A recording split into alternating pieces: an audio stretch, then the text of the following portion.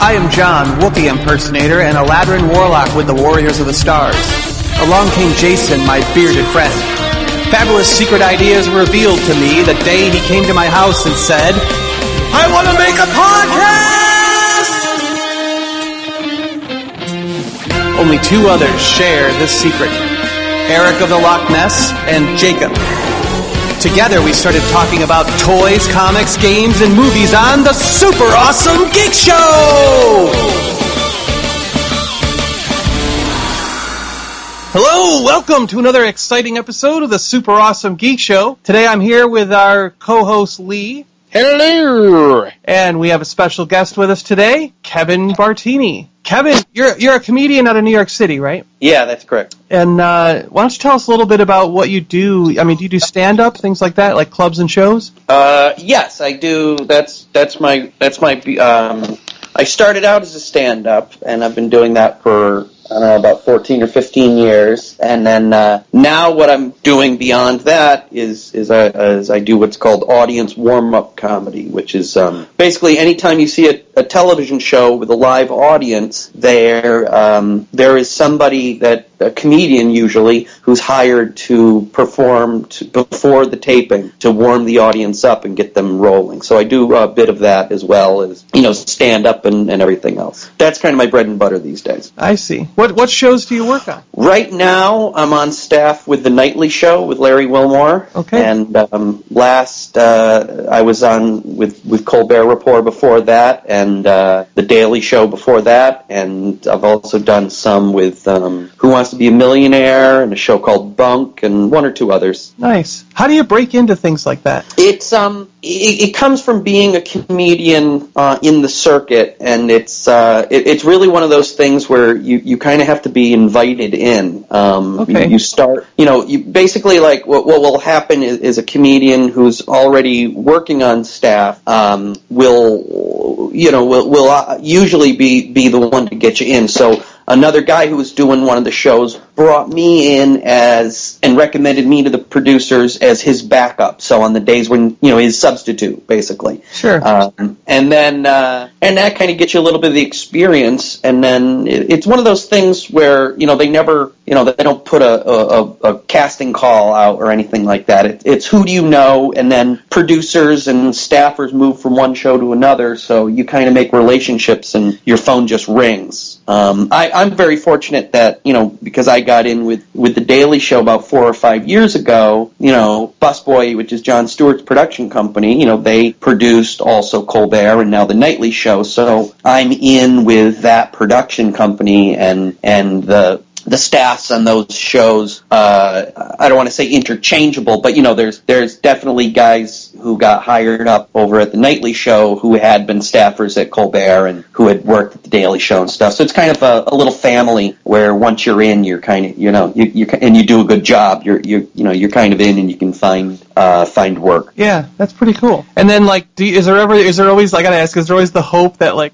someone will be like, hey, we should put him on the show? Oh, definitely. Yeah, I would love to, to do, to move into to become a guest on the Nightly Show, or a correspondent or something like that. But it's, but that's something I would love just as a stand-up as well. I don't know that it necessarily. I don't know that I am any closer to getting any of that than somebody who isn't a part of the show. I certainly, I don't bother the producers and people at the show about it. My attitude is I'm lucky and grateful to have the job that I have, and it's part of, they know me, they know I'm funny, they know I'm here. I want to be the guy who does a good job and keeps to himself, because there are certainly guys out there who have a reputation of kind of being a little thorn in the side of the people, because they're always pushing, when are you going to get me on the show? When are you going to get me on the show? Well, I'm happy with what I'm doing. I don't want to jeopardize that. My attitude, if they want me, they know I'm here. I really don't need to push them too hard. But if they asked, I would leap at the opportunity. Yeah, of course. Yeah. So, Kevin, how quickly can you read an audience to know, like, how much warm-up are they going to need? Do you get some that are pretty chilly, or I'd imagine that's a skill you build up pretty quickly? Yeah, it's a skill you build up. You can, I don't know, you know, I can tell within probably 5 or 10 seconds how, you know, a lot about the audience and their energy level. I'm really fortunate that the shows that I do mostly have a very dedicated fan base and people who want to be there, because there are certainly television shows out there. You know, when you're looking at, like, you know, your daytime talk show type things. You know, I've never. It's unfair, but I always use as the go-to example, like a Wendy Williams type show, which sure, you know what I'm saying? Where I'm sure she has a dedicated fan base, but you know, it's not uncommon for you to walk through Times Square and have staffers with clipboards for shows like that out there trying to, you know, bark you in to be in there, or even pay you or bribe you to be in their studio audience just to fill the house. So those type of things, the audiences are less excited to be there, especially when you're only there because you're getting $50 or a turkey sandwich or something. whereas, and the reason I'm saying that is to point out how lucky I am that the audiences for The Daily Show and Colbert, and now even it's starting with The Nightly Show, because we're a couple months old. People, you know, they have to go into a lottery system just to get tickets because of demand, and then people plan their vacations around when they get their tickets. You know, that is very, like I said, that is a daily occurrence at The Daily Show, and it was a daily occurrence at Colbert, and it won't be, you know, come this summertime, I know that'll be happening with The Nightly Show as well, that people are like, okay, we got our tickets here, and then they get their airplane tickets and their hotels and everything around it. So for those people, it's a huge event that they've been planning for. So sometimes it's almost like my job as a warm-up guy isn't even to get them warmed up, it's to get their attention focused and to kind of hone that energy in on a single point where we need it to be. Interesting. And so are you working collaboratively? Is your material feed into the shows you work with at all, or are they pretty independent? They're 100% independent. The stand-up and the warm-up are totally different animals. I don't do any of my stand-up when I'm doing the warm-up. In fact, the warm-up is all it's all crowd work. The comedy part, like the first 5 minutes. The first 5 minutes is of my warm-up is the same pretty much night to night, which is because there are X amount of things that the producers of the show need me to relay to the audience and messages I need to get out, and I've found a way to get those messages out to them and incorporate some punchlines, you know, and to get them laughing and cheering during that business as usual stuff. But then after that, it's all crowd work, and just doing straight stand up is a different energy and a different beast. So I've maintained two completely separate entities between the two. Nice. Yeah. So speaking of stand up and comedy and everything, I understand that you helped get George Carlin Way named George Carlin Way in honor of George Carlin. Yeah, that was my baby. I did that. I came up. I had the idea about almost 4 years ago now, and I live in the same neighborhood where George Carlin grew up, and I'm a fan. And one day I made a little mini pilgrimage to go over to actually find the building and to see his school and to see that area. And I'm of the opinion that.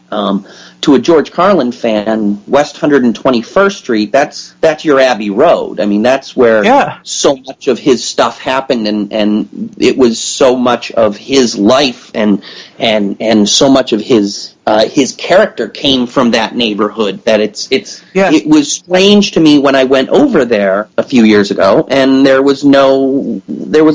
There was no sign in the building. There was no street sign. There was absolutely nothing. So I started to petition the city to name the street after him, and that entailed literally standing up in that street and getting people to sign, to sign a piece of paper or a petition, and then an online petition, and then it became a political campaign that lasted 3 years before we actually got that sign hung. But it's there now, wow. And it's pretty cool. That's where his dog Tippy came from, right?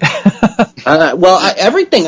He moved to that block. His mother moved them there when he was about 3 or 4 years old, and they maintained that apartment until she died. They ended up moving her out of there in the 1970s, I think. Okay. His mom. And he maintained, even when he didn't live there anymore, they didn't have that apartment there anymore.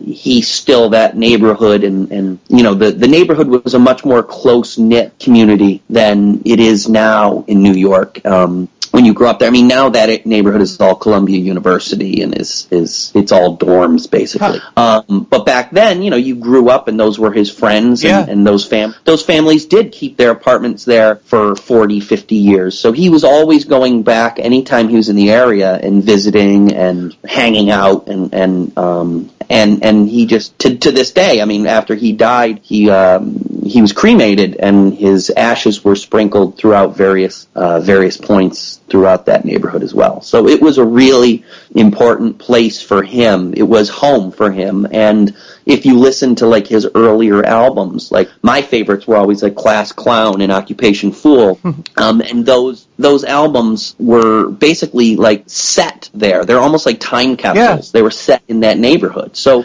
all of those, for all of those reasons, is really why I wanted to do it, and why I thought it was something that should be done, and why I was glad to do it, even though it took up 3 years of my life. I was happy to do it. What were some of the speed bumps you ran into making that happen? That's an absolute labor of love. And I'd imagine there were probably some snafus that would have made Carlin pretty amused. Yeah, well, yes, there was. The one speed bump that we hit was Corpus Christi Church, which is the Catholic church, and it's the Catholic church that's on his street, and he went to that school.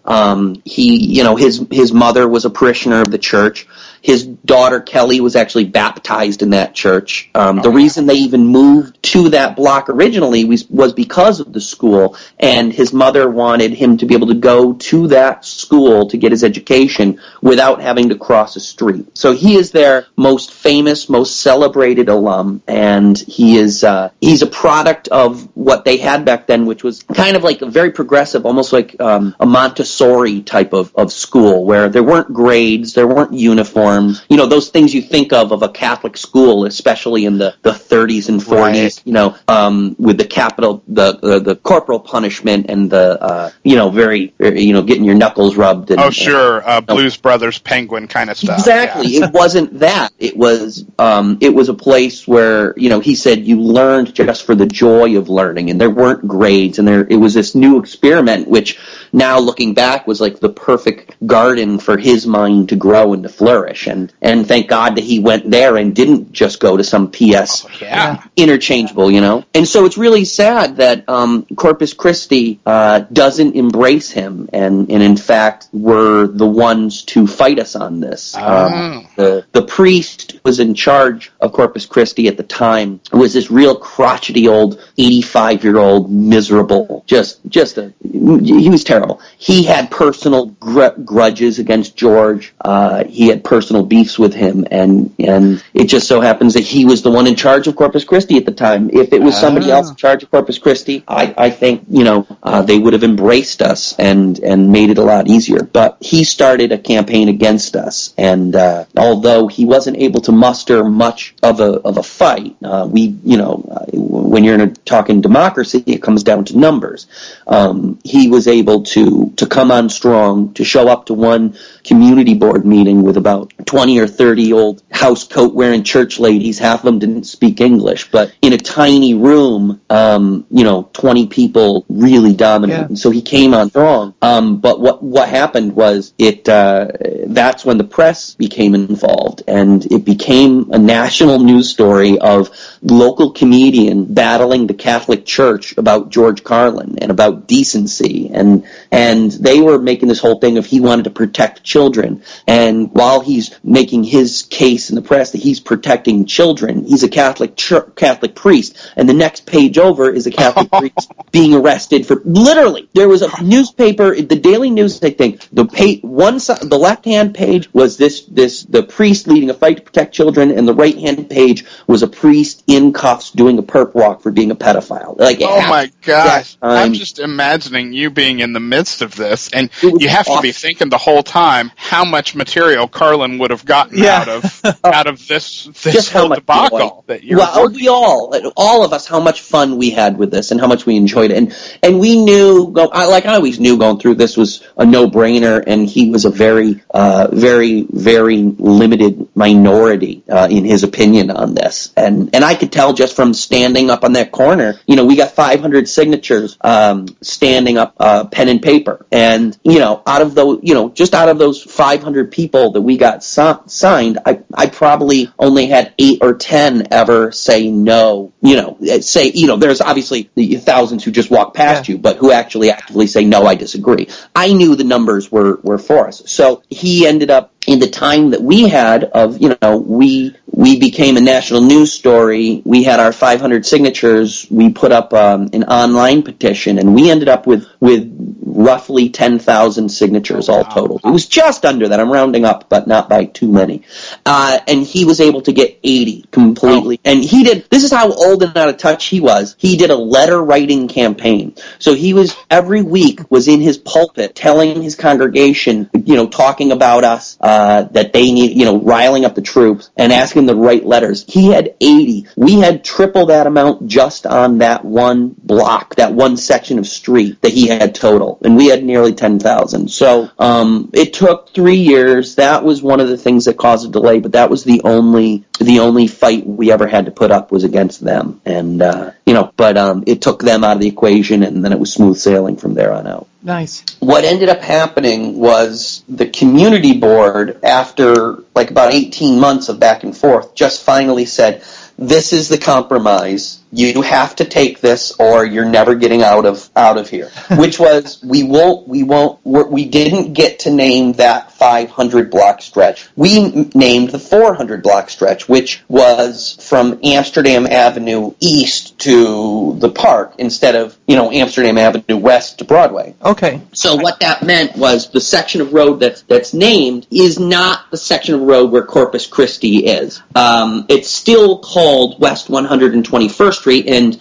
you can send mail to somebody on the 400 block, and it's still, they're at 405 West 121st Street, or 405 George Carlin Way. You know what I'm saying? It's either. Yeah. But symbolically, the Corpus Christi is not on George Carlin Way, and then they really had no leg to stand on, and they got what they wanted. And to tell you the truth, it pissed me off that we had, in a democracy, we had so many more in our favor than them, that it should have been, that's it, we get what we want. But the community board, to this day, a priest still has some political juice, and his what he wants, the community board decided is more important than what everyone else wants. So we had to cotton down to him. And it really bothered me when all of a sudden it kind of dawned on me what a perfect situation it really turned out to be, because, for a counterculture legend, for someone who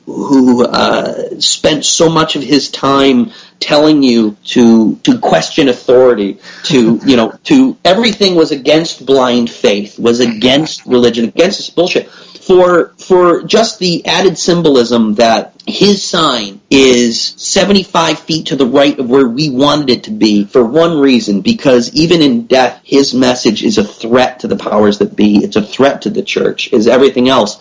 And why is it there? It's because they're afraid of him. So once I came to that realization, then I was like, well, this is the perfect place for this to be. Oh, absolutely. And the thing was, and like I said, if you actually, you can go on YouTube and you can actually see the speech I gave that day, and the various different speeches that were given from that ceremony. But the thing I said in that speech was, was the beauty of it, of that symbolically, and then how I'm anticipating it backfiring. It's like the priest was always afraid that the children would see the sign, then be like, who's this guy? Google him and all that. Well, now he's over there. They can still see it. It's only 75 feet away. You don't even have to squint.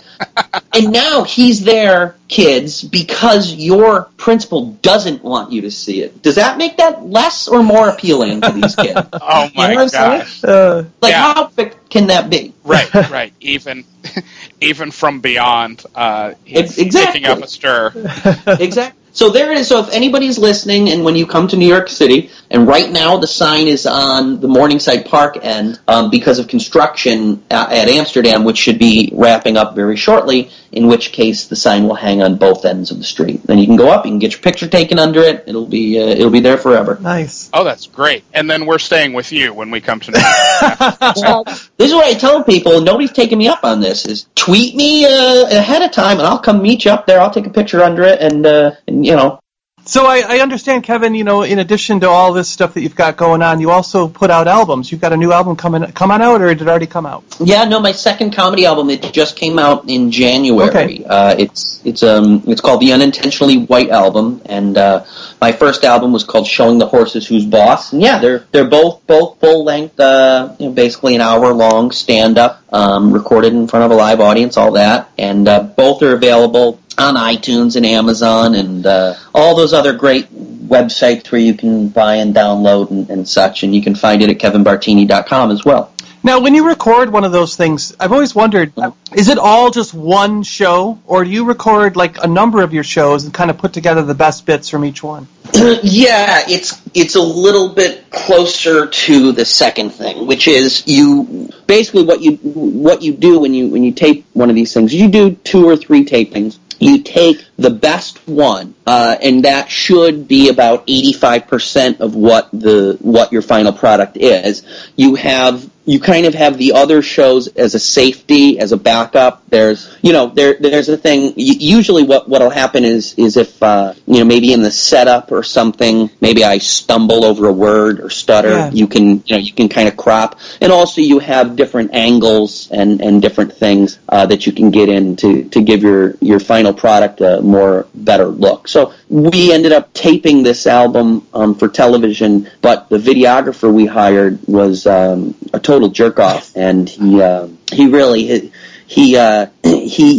basically didn't adjust 2 of the 3 cameras for the spotlight, so I ended up whited out. Washed out, yeah. Yeah, washed out, right. And then he didn't check his work in between shows, so all 3 shows were like that and unusable. So I was able to take the audio and put it out as an album, and on the cover of the album, you see looks like a film strip with about 4 or 5 of the images of this guy's video, and that's why it's called the Unintentionally White Album, because you're like an Instagram. That's fantastic. Yeah, it looks like Instagram, exactly. So so we put that out as an album instead. That's funny. Yeah, but that's basically how you do it. You do a couple of shows, and then you take the best show, and then the other shows you have for parts. I kind of anticipated doing 3. The game plan was the early show was just kind of batting practice. The second show was the main show, and then the third one was for fun, for extra parts, and I ended up going and doing other bits, going longer, some dirtier stuff. So there's a part of this album called, can we swear on your podcast? The only thing I ever bleep out is the F-bomb, so I mean, yeah. Okay, so it's called the Pumpkin F-bomb,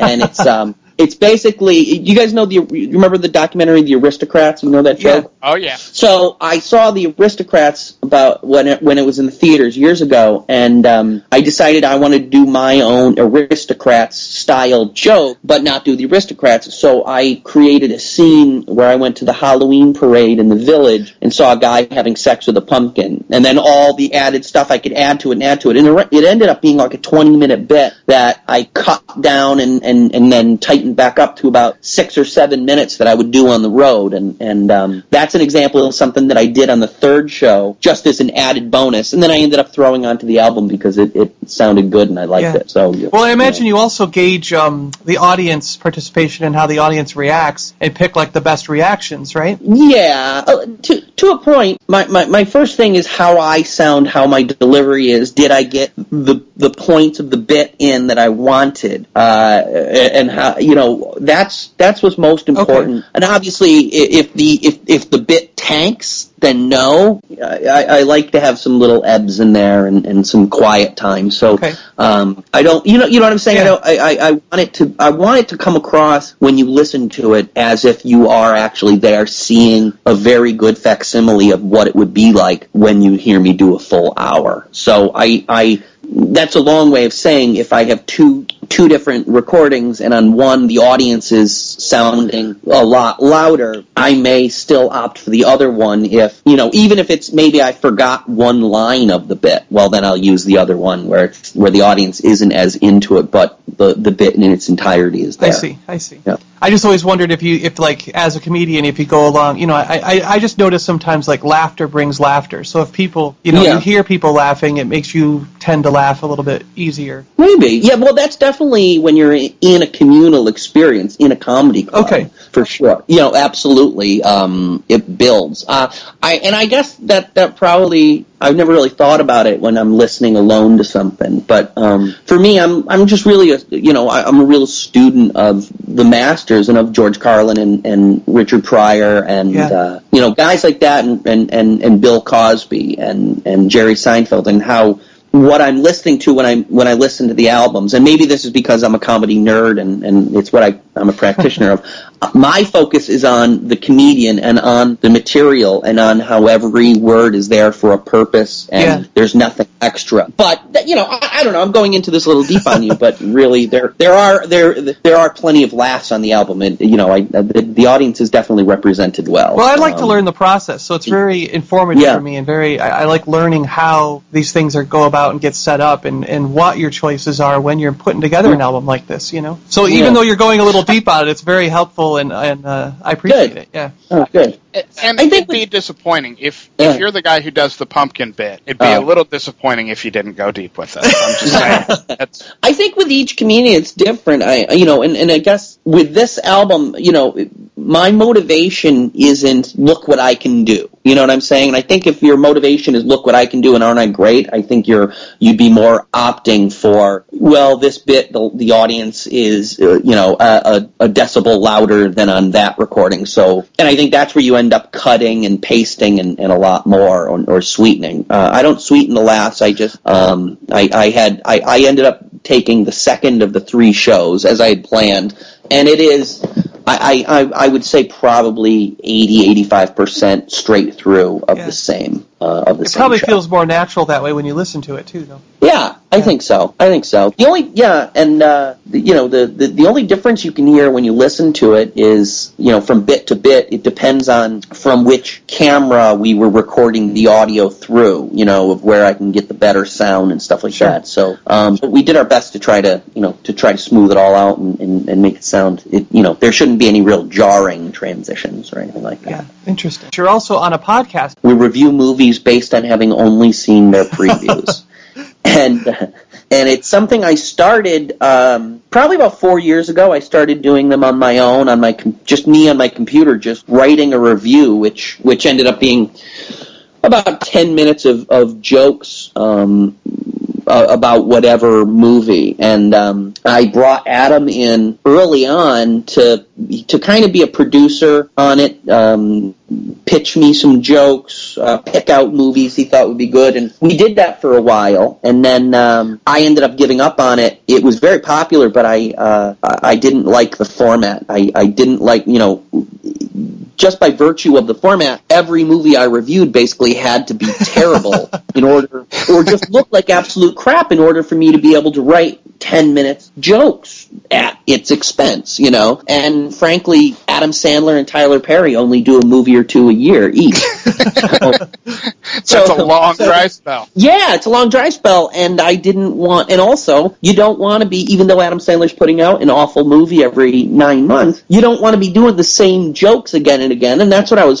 feeling like I was in danger of falling into, and I also didn't like that everybody knew listening in, okay, Kevin's going to shit on a movie. There was never, you know, with a review, there's no suspense. It's always, okay, this guy hates it, you know.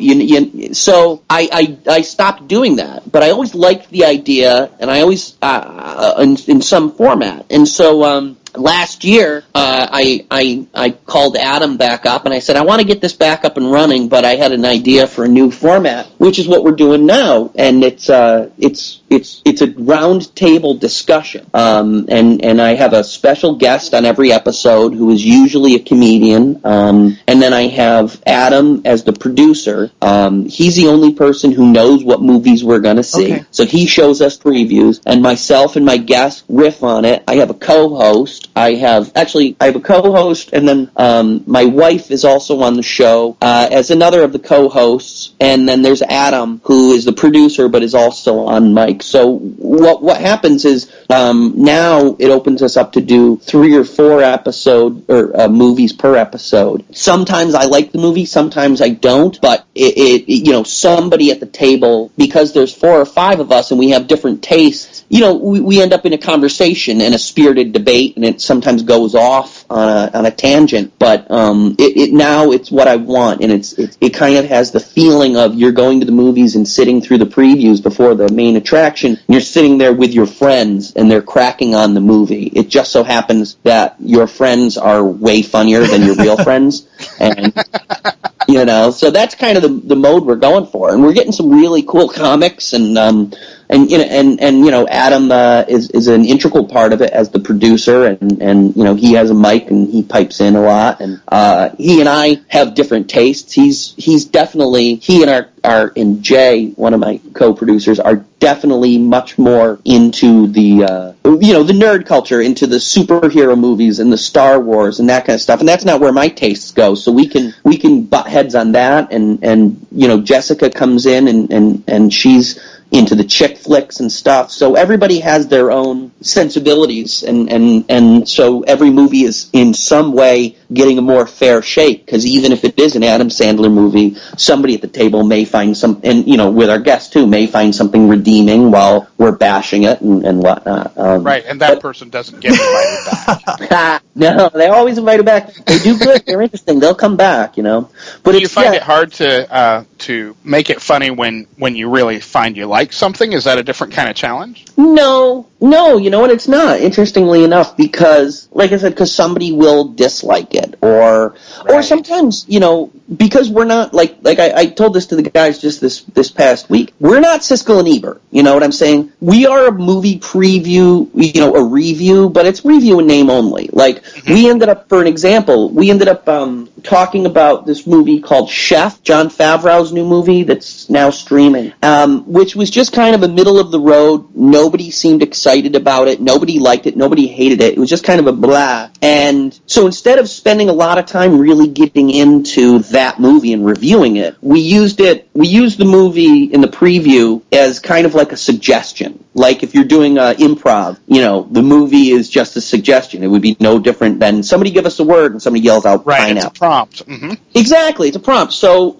with that movie that was just kind of, you know, didn't really spike on anybody's love or hate, we ended up in a conversation where we found out that Adam has like no passion for food. Like, to him, food is just a fuel source, and he could go every day eating a chicken breast and a peanut butter sandwich and be fine. I don't understand that. Ended up being much more interesting for me and for Jay, and became what we discussed for 5 minutes, and then we moved on to the next. The only things that I find difficult on the show were, it only happened once, but he picked out a movie that was about a serial child killer, and that was tough. Like you got to be wary of what the subject matter is and what we're going to end up talking about, because it's tough to make a child killer funny. You know what I'm saying? And it's tough to go off on.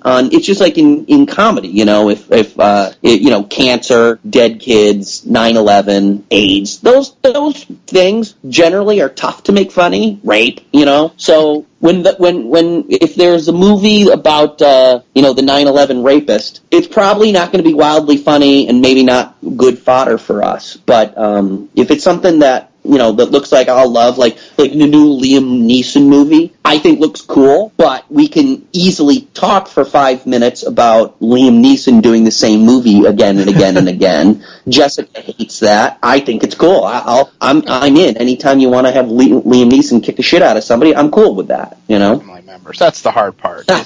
Well, you kind of know how that's going to be. You're the kidnapper. Exactly. Right, there we are again. Yeah, you don't want to take anyone from his family. No. So, that podcast, of course, is on iTunes, right?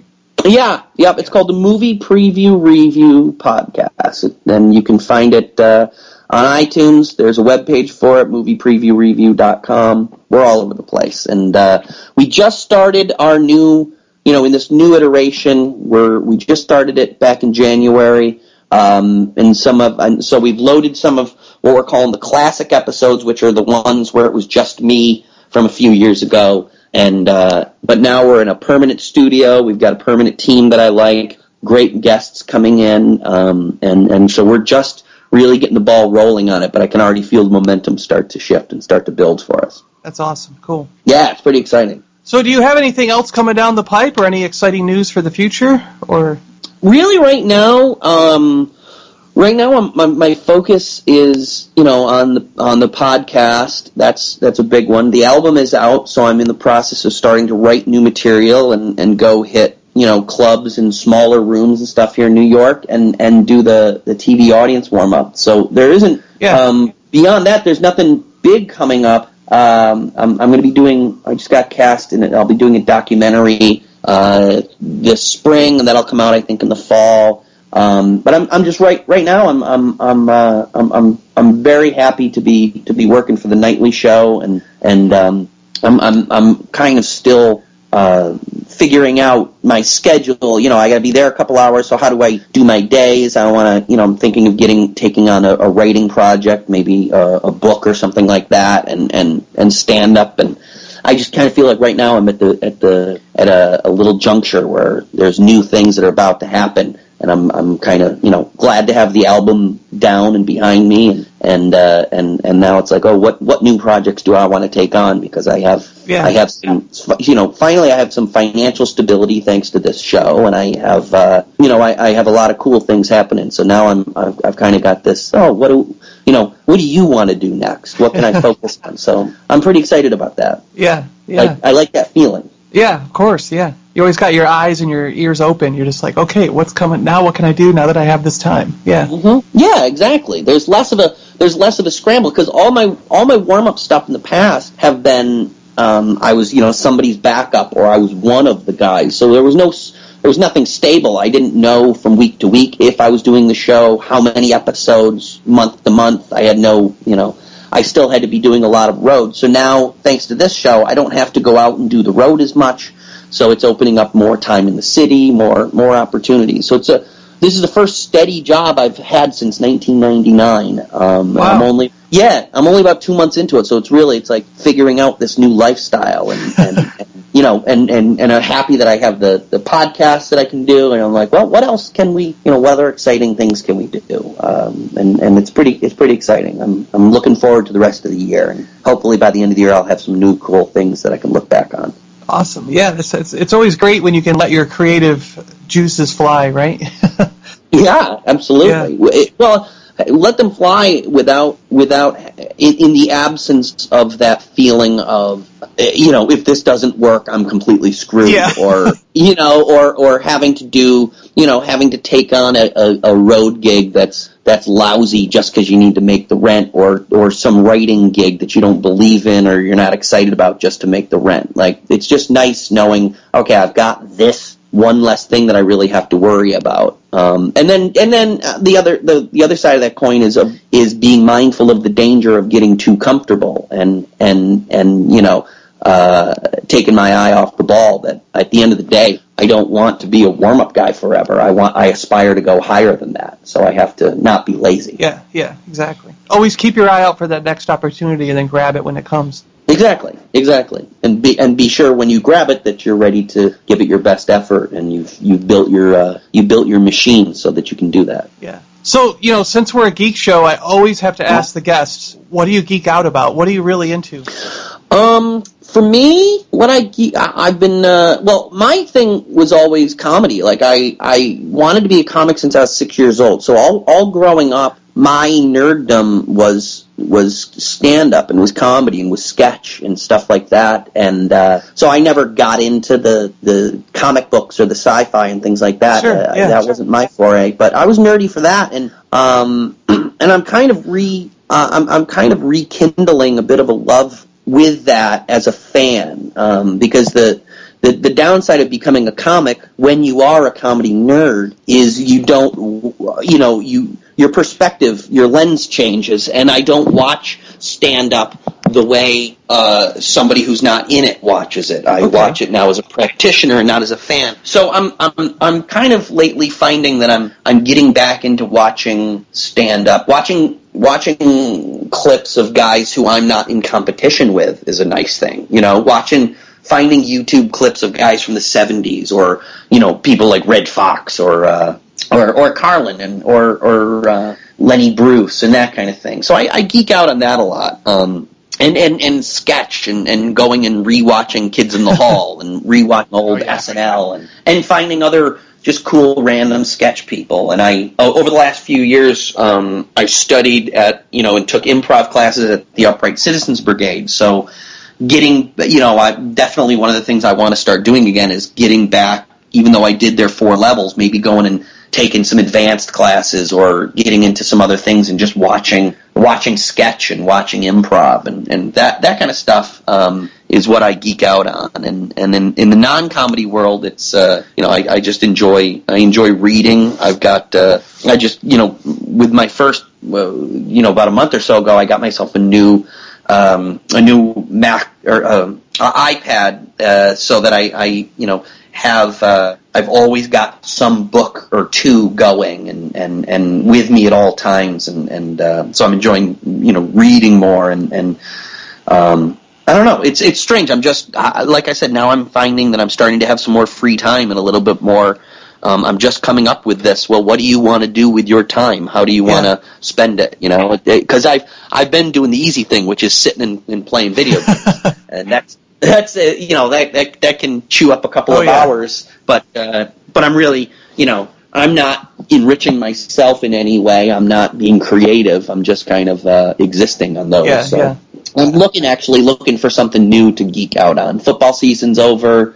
I'm kind of in the market for something. So I want to ask you, so some of the comedians, like you've mentioned, you like George Carlin, you mentioned Richard Pryor, of course. Is there anyone that really stands out to you? Because like recently, just to throw a name out there, I always, when it was probably in the early 90s, I hit on Jake Johannesson, and I just loved his comedy. And is there anybody that really stands out to you, either in the past or in recent years, that you're just like, wow, this guy is amazing? Oh yeah. Well, my favorite comedian, parentheses living, is Dave Attell and Brian Regan. I absolutely are geniuses. So I love those guys. I love Jim Norton. I love Bill Burr. I love Jerry Seinfeld. But then there's the guys who are from the past, or maybe not doing it as much anymore, or are dead. That are I don't know if you remember a guy from he died in the 80s, right kind of at the peak of his career. His name was Dennis Wolfberg, and he was very, very funny, very original, very an odd-looking character with kind of this wiry, curly hair and these bulging eyes and this delivery that was just, it was so unique. And I like watching his stuff, and Stephen Wright and Paula Poundstone, and the list is endless, because that is what I was a geek for when I was a kid. So rewatching, a set of Paula Poundstones from the 80s or Stephen Wrights from the 80s. It still holds up comedy-wise, but it's also like there's a nostalgia factor for me as well. It's like, oh, this is something I loved when I was a kid that I can still love and enjoy. Right, and you can look back and see just how many things have been built on that. While it still stands up on its own. Oh yeah, well that's one of the funny things about watching old comedy is you have to remind yourself this is not hack. What you're watching is not hack. It's the fact that everybody else ripped it off. Like there's this thing like with Bob Newhart, whose comedy I love. I love his stuff. And one of the things that'll take you out of it is he'll start a bit oftentimes and say and I think it would sound a little something like this. And I was listening to it, I was like, and eventually, I was like, oh, that's so hack. It's such a not for him to do it, but just that radar goes off. And then I was like, oh, he's the guy who invented that. Right. That wasn't hack back then. Right, that and somebody else ran it into the ground. Yeah, exactly. Or like a lot of like Jerry Seinfeld stuff from the 80s was so ripped off and so stylized. And when now when somebody does their impression of a hack comedian out of the 80s, they're doing Jerry Seinfeld, which is not fair because he originated it. When you're just doing some dude going, what's the deal with this? You're doing Jerry Seinfeld, but you're calling it hack because so many people just stole his style. Yeah, his. I hope one day that I can look back in 50 years and be like, oh, shit, that seems hack now because so many people ripped me up. Right. I think that's like the top compliment you can give. Right. You're like, Bartini did it first. Why are you not listening to this? It's true. You can always tell. It's interesting. You can tell a good barometer of who the popular comic of the day is, as far as other younger comics. Who's the influential guy by going to an open mic and watching the new guys and seeing whose style they're aping. Because it takes a long time to get your own style and whatnot. But you'd sit in there. When I was starting out, there was guys, myself included, were doing like Lewis Black, and then you would see guys doing Dave Attell, and you'll see these guys doing Todd Barry and doing these different different types of things. And I always find that interesting. I think that's a good barometer for who's hot and who's influential. It's just to watch who the open micers are subconsciously channeling. Nice. Yeah. I don't think I go to a whole lot of open mic stuff around here right now. Yeah, you're better off not, unless you have to be there. Just see what they chum the waters with. Exactly. Watch the sharks go. Yeah, exactly. Yeah, I go to them to work out material from time to time, but bang for your buck entertainment value, you can certainly do better than an open mic. That's for sure. Well, it's I usually like to record for around 40-45 minutes, and we've reached that mark. If you're good, yeah. Okay. Cool. Kevin, well, thank you guys. Yeah, Kevin, I want to just say thanks for coming on with us. It was really great learning. I just like learning the process, and a lot of things that you brought up and talked about really taught me how you go about developing these comedy albums and what it's like to be a comedian up on stage and things. And I always like to learn something new, and you've definitely sent some things my way that I can chew on in my brain, Oh, good, man, good. Yeah, any time you see, when it comes to comedy and an album and stuff, the best guys make it look like it's coming off the top of their head, but it's just a process of trial and error and finding what works and building off of that. So I've always really enjoyed the process of stand-up and of comedy. So if you got some enjoyment out of that, I'm glad. I just like to learn the ways and how things are put together, And Lee, I want to thank you for joining us as one of the co-hosts today. You bet. My pleasure. I had a great time. I appreciate you guys. Yeah, thanks for coming on, Kevin. This was a great chat. Yeah. Yeah, thanks, guys. And just check out, if you don't mind, hit up kevinbartini.com and find me on Twitter and check out the album and the podcast and let me know if you like them. And if you don't, let me know that as well. I'm always interested to hear feedback, both good and bad. And next time I'm in New York City, I'll have to check out one of your shows. Oh, please do. That'd be cool. Yeah, I'd love to see both you and Adam now that we've talked to each of you guys on the show. Yeah. Oh, yeah. That'd be cool. Yeah, thanks for having me coming on, Kevin. We'll talk to you later. Thanks a lot, Kevin. Bye. All right, y'all. Take care. All right, bye-bye.